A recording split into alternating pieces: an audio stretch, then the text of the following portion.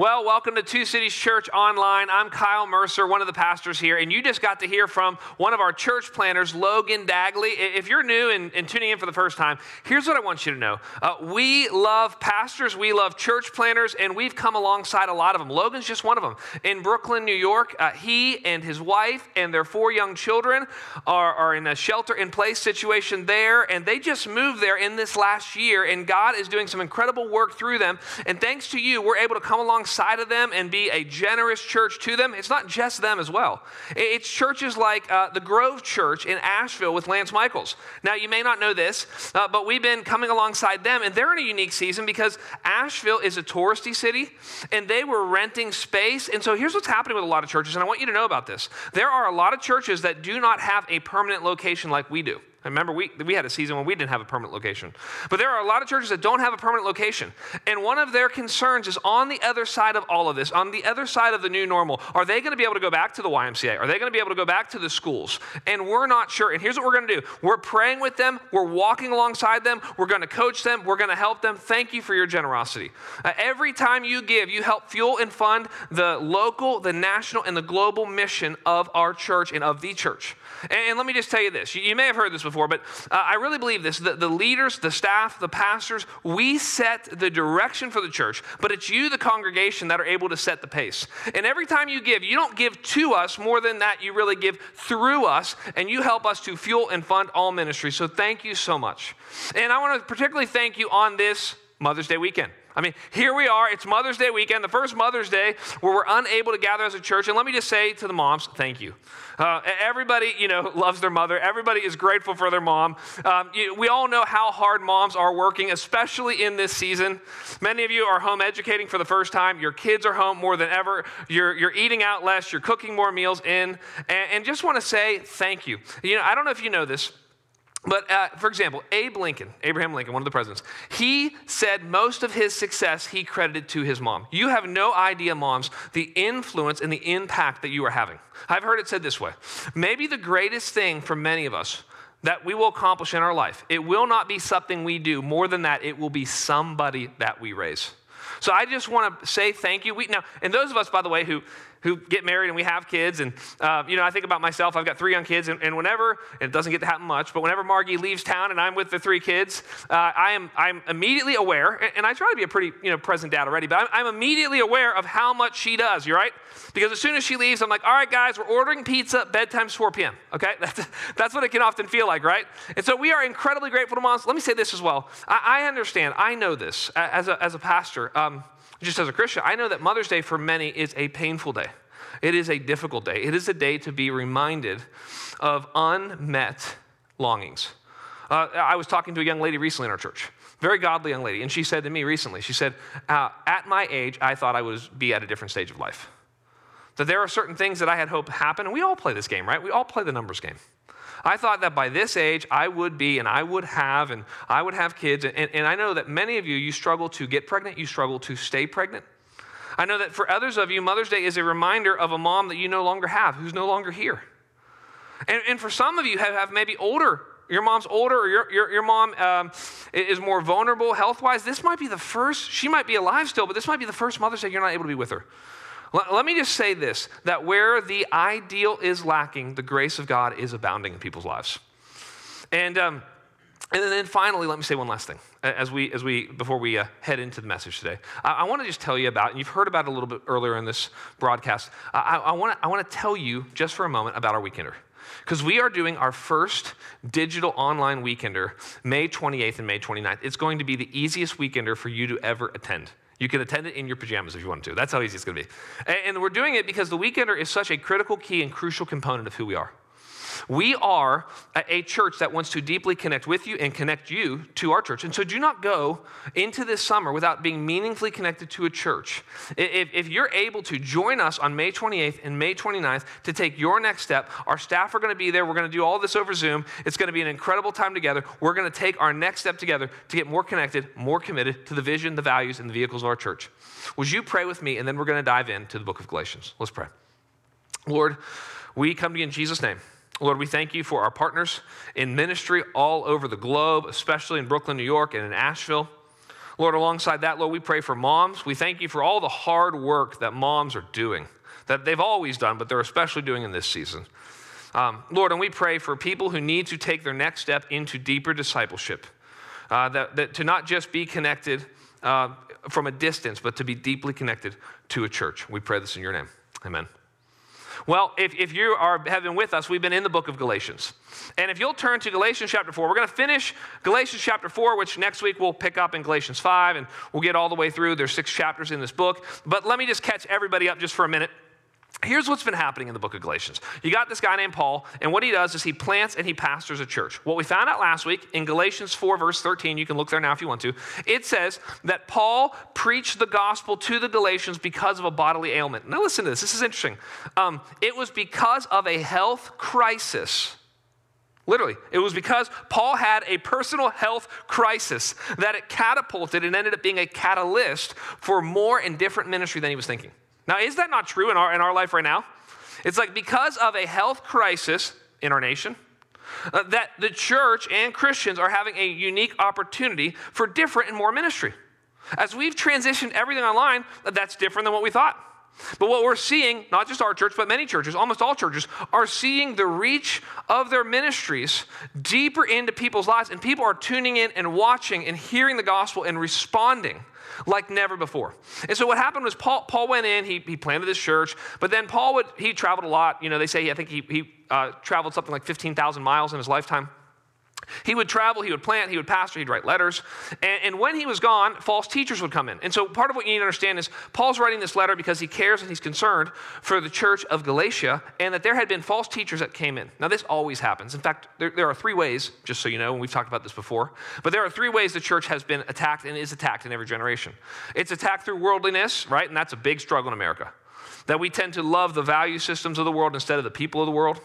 And that we lose our distinction and difference from the world because we're just like the world and we're in love with the things of the world. So that makes the church ineffective and unattractive, okay? That's the first thing. The second thing often is persecution. We don't experience that as much. But that's all over the world. There are churches that aren't struggling with worldliness, but they are being persecuted. But then the third thing is false teaching, right? And false teaching is a big deal in the Bible, in the New Testament. Paul's always talking about it. There are false teachers in the church, right? And there are false teachers outside the church. For example, think about Oprah. You know, Oprah is a false teacher. Not trying to pick on her, but she is and has been and was the high priestess of the land of America for a long time, right? What would someone do if they sinned? Well, they would go on her show and they would confess their sins to her, and she would forgive them in front of the whole world. And many people look to her for spiritual guidance, and she basically tells everybody they are okay. They need to love themselves, accept themselves. They're fine as they are. That's a form of false teaching. There are also false forms of Christianity. Just so you know, everything that says Christian isn't Christian. And part of our heart and part of our desire as a church is that if you were to reject Christianity, you would reject the real thing. Now, we don't want you to reject Christ. We want you to receive Christ. We want you to follow Christ. But we don't want you to reject, you may be rejecting moralism. You may be rejecting religion. You may have never really understood, fully comprehended the true Christian faith to ask, do I really want to receive this or do I want to reject that? So with that said, here's what I want us to do. I want us to look today. We're going to pick back up. I told you this last week. We're going to pick back up in Galatians chapter 4, verse 19. So if you'll turn with me to Galatians chapter 4, verse 19, here's what Paul says. Galatians 4, verse 19. He says this, my little children. That's the only time in the Bible where the Apostle Paul uses that phrase. The Apostle John, he was a real kind of heartwarming guy, and he would often, particularly in 1 John, he would love to write that phrase all the time, my little children, my dearest children. Paul never uses that phrase except for right here. It's a very affectionate phrase. He says this, my little children for whom I am again. Ministry's never over, right? People are always struggling. There are always needs to meet. He says, for I am again in the anguish of childbirth until Christ is formed in you. Here's the first thing Paul wants us to know, that ministry is like being a mom. Ministry is like being a mom. I don't know if Paul wrote this letter on Mother's Day or this section of the letter on Mother's Day, because I wasn't even planning on this when I was originally preparing, because our schedules, the preaching schedule and the teaching through the Bible schedule has gotten rearranged through all of this crisis and pandemic. So I didn't even know that today we would be in a portion of Scripture where Paul would, but this is why God's word is timeless and so always timely, that we would be in a portion of Scripture where Paul would talk about himself, one of only 2 times in the whole Bible, where Paul talks about himself as a mom.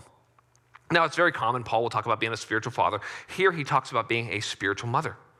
And what Paul says is, hey, ministry is like being in the pains of childbirth, okay? Now, I have 3 kids. I talk about them a lot. And I was, through 3 different times, I was at their birth, okay? When my wife, Margie, when she was in the pains of childbirth, okay? 3 different times I went to the hospital with her, and she delivered. And all 3 of those times when she was in the pain of childbirth, it was the 3 scariest moments of my life, okay?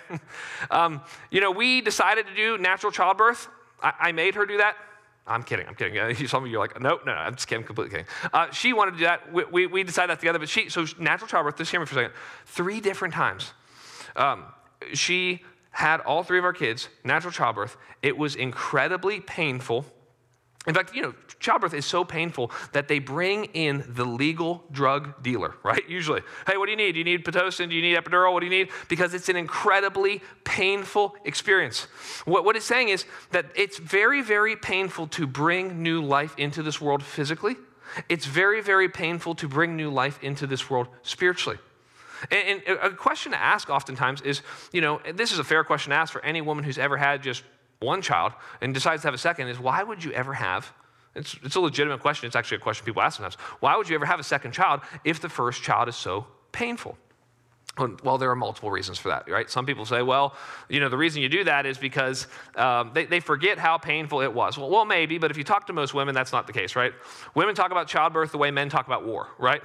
Well, it was painful. I didn't know if I was going to make it. I've got a scar. I mean, is it men talking about war? Or is it women talking about childbirth, okay? Either way, women do not forget the pain of it. Here's what they realize, that it's worth it. That the pain of childbirth, as painful as it is worth the blessing of seeing new life. And here's just a question to ask yourself, because Paul uses this illustration, is are you willing to experience pain so that others can experience life? Are you willing to experience pain so that others can experience life? And for most of us, it's not going to be literally as painful as childbirth, but it might be the pain of inconveniencing ourselves, right? It might be the pain of being willing to build a relationship with our neighbor that means that I have to do things when I don't necessarily want to, that I have to be able to put up with often maybe awkward conversations as I'm trying to move the conversation from casual to meaningful conversation to a spiritual conversation. And see, what Paul says is, if you look back to verse 19, I want you to see this. Here's what Paul says. He says, my little children, for whom I am again in the anguish of childbirth, until Christ is formed in you. Here's what he's saying. There's 2 sections of Scripture where Paul refers to himself as a spiritual mother. This is the first section where he says, I want to see Christ formed in you. And then I want you to show you the other section. It's 1 Thessalonians chapter 2, verse 7. In 1 Thessalonians chapter 2, verse 7, here's what Paul says. But we were gentle among you. So the first illustration was about the pains of childbirth. He says, we were gentle among you like a nursing mother. This is the second only other place where Paul talks about himself as mother. Like a nursing mother taking care of her own children. What he's saying is ministry is like being a mom, and there's the pain of childbirth and there's the difficulty of raising young children, right? What's more difficult, giving birth or raising all of the children that you have? It's like, well, they're both difficult. I heard one author, he said, when kids are little, they step on your toes, and when they get older, they step on your heart. And what he's talking about, see, what he says in verse 19 is that he wants to see Christ formed in them. See, this is the goal of every mom or every dad or every parent, is what they want to see is they want to see their child mature. This is why it's been said, I don't know if you've ever heard this before, this is why they say the good mother necessarily fails. The good mother necessarily fails because what she does is she gets her children ready to not need her in the same way anymore. The unhealthy mother is the mother who tries to keep their children so that they don't ever mature, so that they live in her basement for the rest of their life, so that they need her to take care of them all the time. That's not the good mother. In the Bible, the spiritual dad, the spiritual mom want to see the spiritual children mature. This is what we want, right? And there's phases to maturity, right? And I learned this when I was in ministry, college ministry. We talked about there's the dependent stage. That's where Paul says they were like, I was like a nursing mother. It's like, well, when children are young, they are very dependent. Right? Until a child is 5 years old, he or she is a full-time job for somebody. You can figure out how that will work, but a child is a full-time job for somebody until they're about 5 years old. So they become very, very dependent. Early on, spiritually, we are very, very dependent. And then what tends to happen, right, we don't know how to read our Bibles, we don't know how to pray, we don't know how to repent of sin, we don't know how to share our faith, we're very needy. Then what often happens is we move into what I call the middle school years. And you'll see this with people. They'll move from dependence to independence. They think they're smarter than you. They don't think they need the church. They found the best blog, the best conference, the best book. They know how to date. They know how to handle their money. And then what tends to happen is people make a ton of mistakes.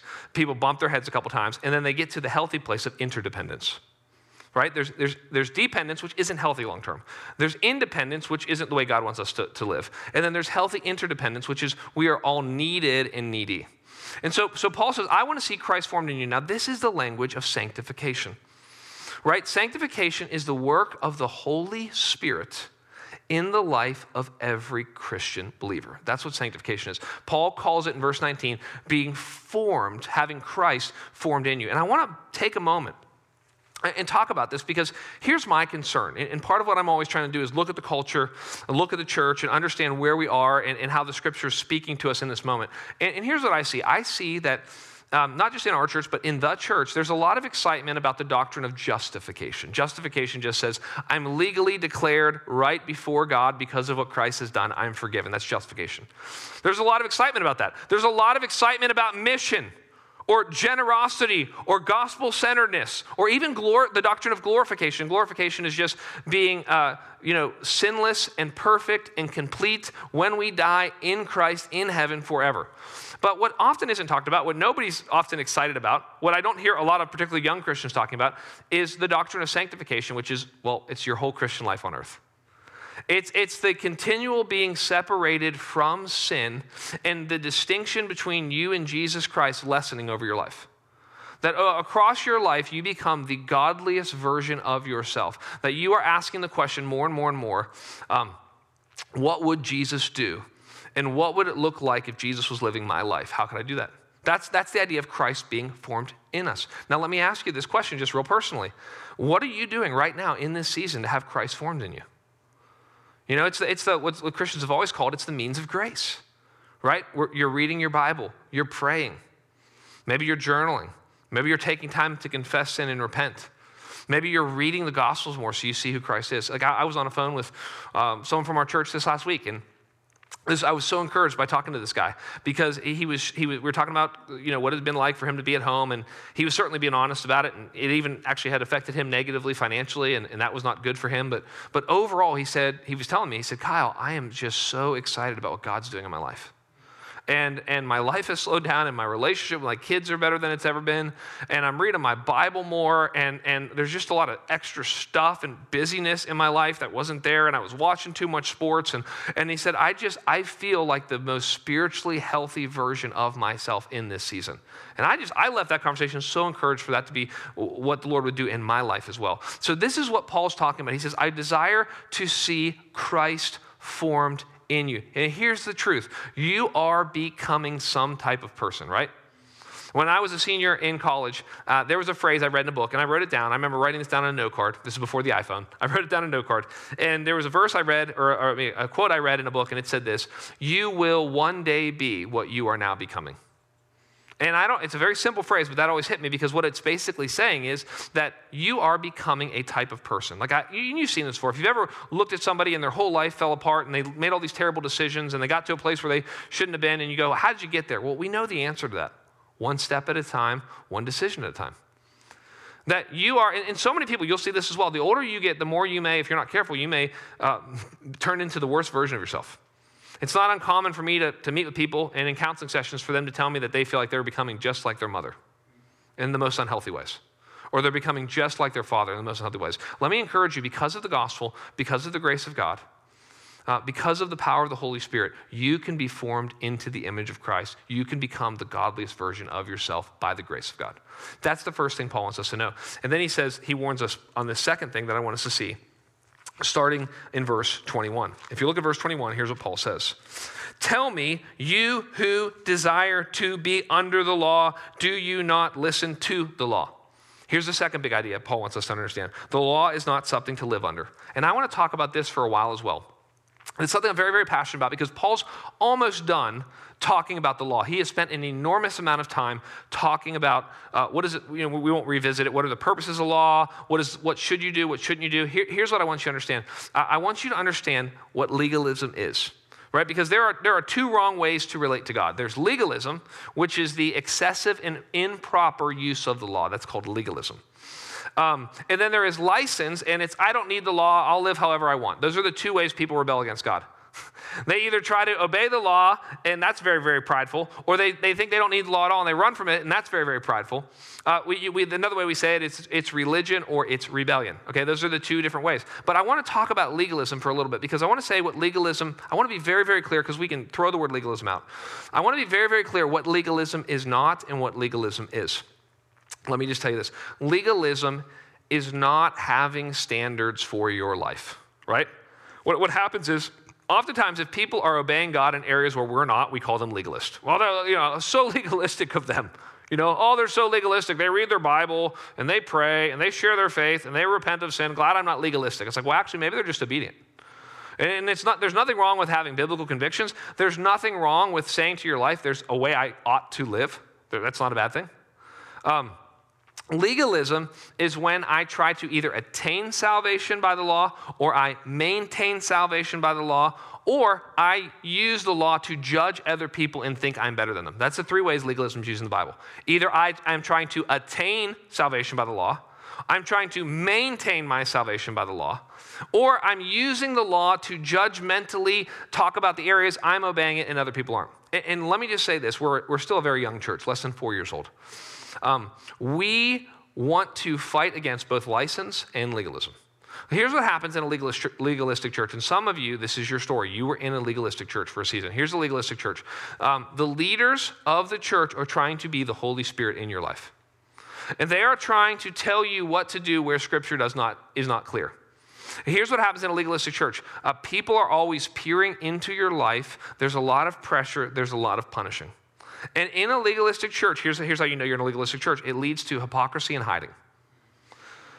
Because nobody can do it. There's way too many rules. Everything's external. Nothing's about internal transformation. There's no grace. There's no love. So in a legalistic church, it's hypocritical and it's hiding. When the church is full of grace and love, there's a lot of, hey, I want to be humble.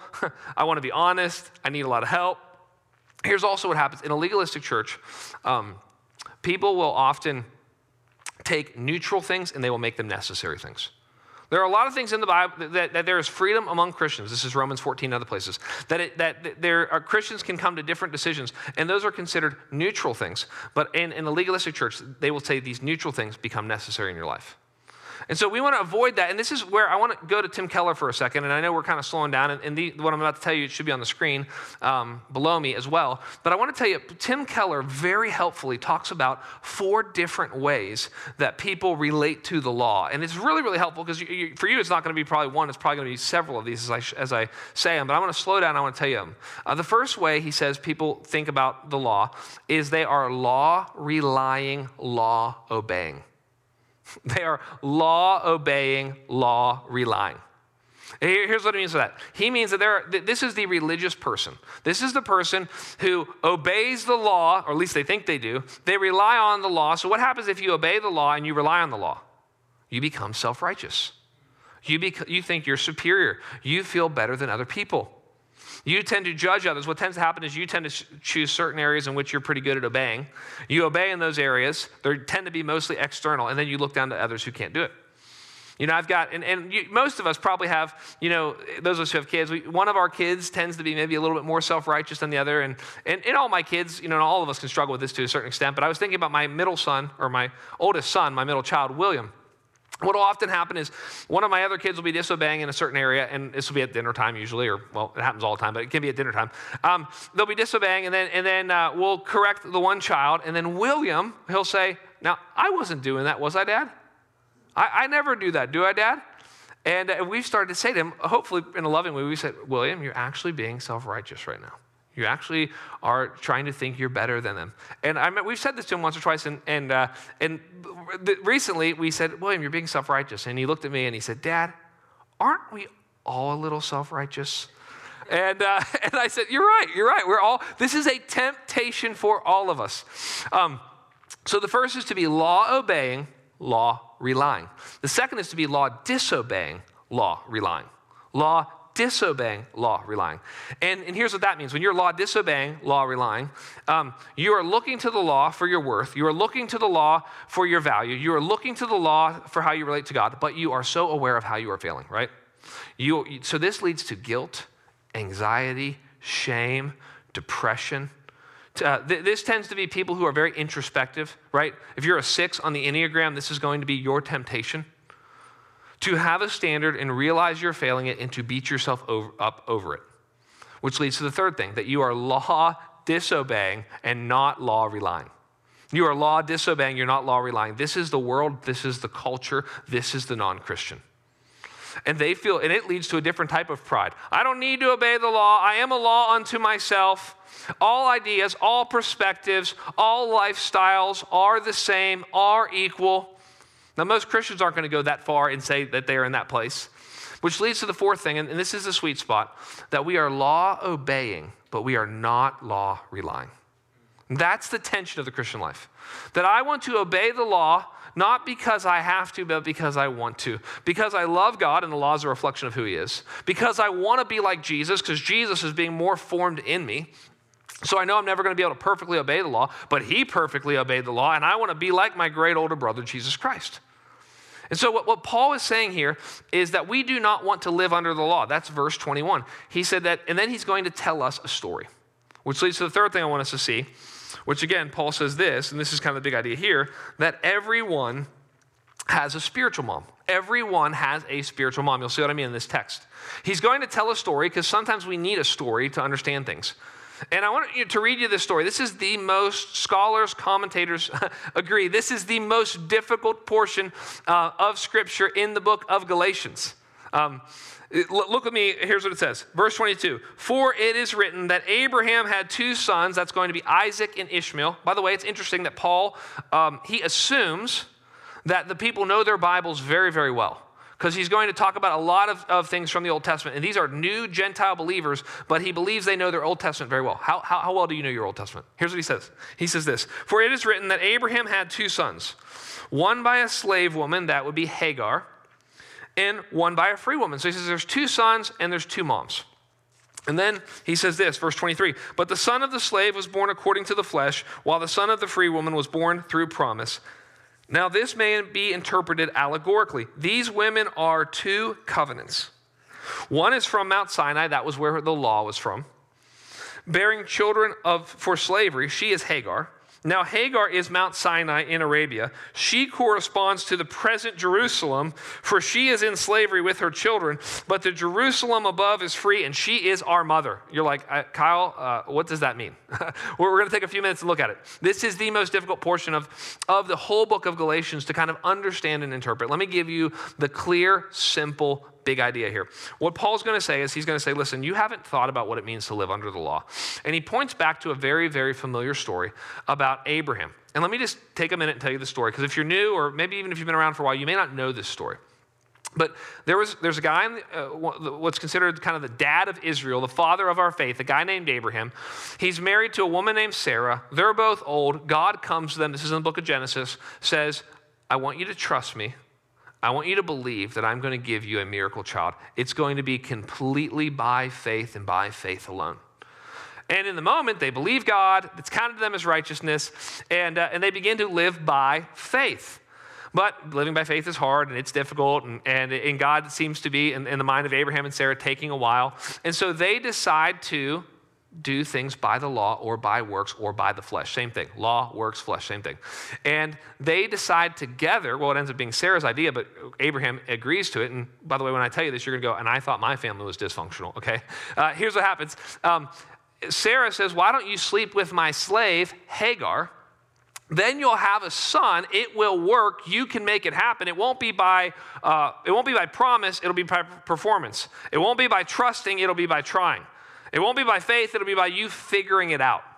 And what happens is, it works, kind of, which is how the law, it's like you feel like it's working for a second. So what happens is, Abraham and Hagar, they come together, they have a child, and everything gets worse. You know, it's like you try to do it for yourself. You think it's working for a season. It only makes things worse, which is why, look what he says at the very end here. He gives this idea, and then he says in verse 25, now Hagar is Mount Sinai in Arabia. She corresponds to the present Jerusalem, for she is in slavery with her children. In other words, you don't want to choose that way of life. It leads to slavery. It leads to bondage. It leads back to the law. It leads to your inability to do it, and it only makes you more miserable in the long term. And then he says this, but the Jerusalem above is free, and she is our mother. This is the third time the idea of a mom comes in. He basically says this. He says, don't forget who you came from. Sarah is ultimately your mother. You're a children of promise. Don't forget to where you're going. The New Jerusalem, the Jerusalem above, that's heaven, that she's your mother. This is a reference to your mother's city. Your mother's city in that day was the city that you were from, your city of origin, where your citizenship was, where your rights came from. What he's saying is you are headed to heaven. God is your father. The church is your family. You don't have to, and you can't earn your citizenship. It's freely given to you, which leads to the last and final and most hopeful part of all of this, which is, I want you to see what happens in verse 27. He says this, for it is written, rejoice, O barren one. The Bible is a very strange book. Rejoice, O barren person. That's what it says. It says, rejoice, O barren one who does not bear. Break forth and cry aloud, you who are not in labor. For the children of the desolate one will be more than those of the one who has a husband. Final big idea that Paul wants us to understand. Even though that last text can be confusing, here's the big idea. The gospel is for the barren and the broken. The gospel is for the barren and the broken. And we talked about this a little bit at the beginning, and this is why God's word is so timely. This is a great thing to talk about on Mother's Day. Because we talked about this earlier in the message. But this idea of barrenness, this idea of being infertile, you have to understand it is a big deal today, very big deal today still. The average woman over 30 years old, 1 out of 3 women over 30 who want to get pregnant cannot get pregnant after a year. So infertility is still a heartbreaking issue. Often people suffer silently in it. There are other women who maybe they were able to have 1 kid and they'd like to have more kids and they are unable and they feel that same type of barrenness and infertility. And this was a especially big deal back then. It's a big deal today too, but it was especially a big deal back then because for a woman back then, there was no plan B. There was no, get a career.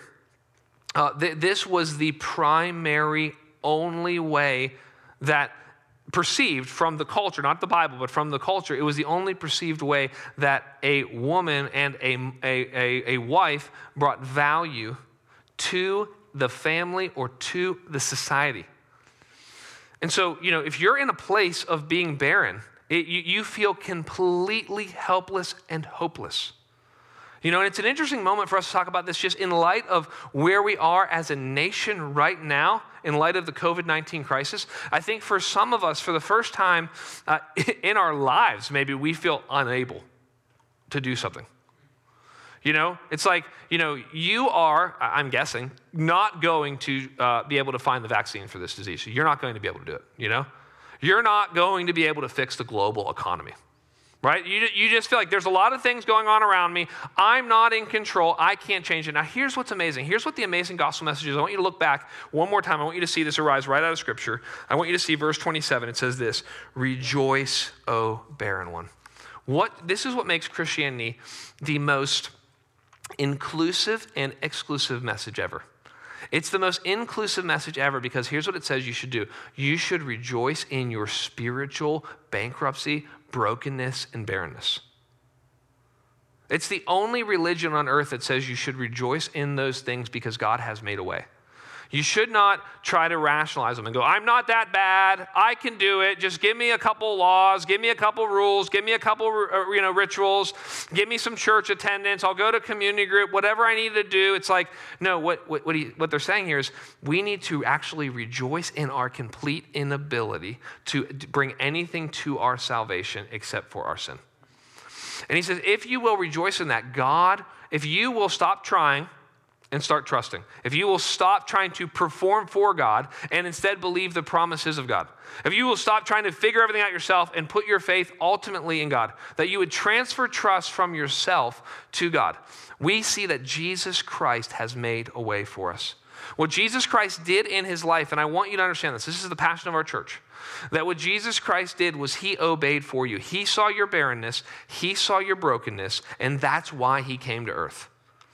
That what he did on the cross is he said, I will be barren and I will be broken and I will receive the punishment of God for you. And in his resurrection, he welcomes us to repent and to believe the gospel. So I want you to see the encouraging word at the end of this message.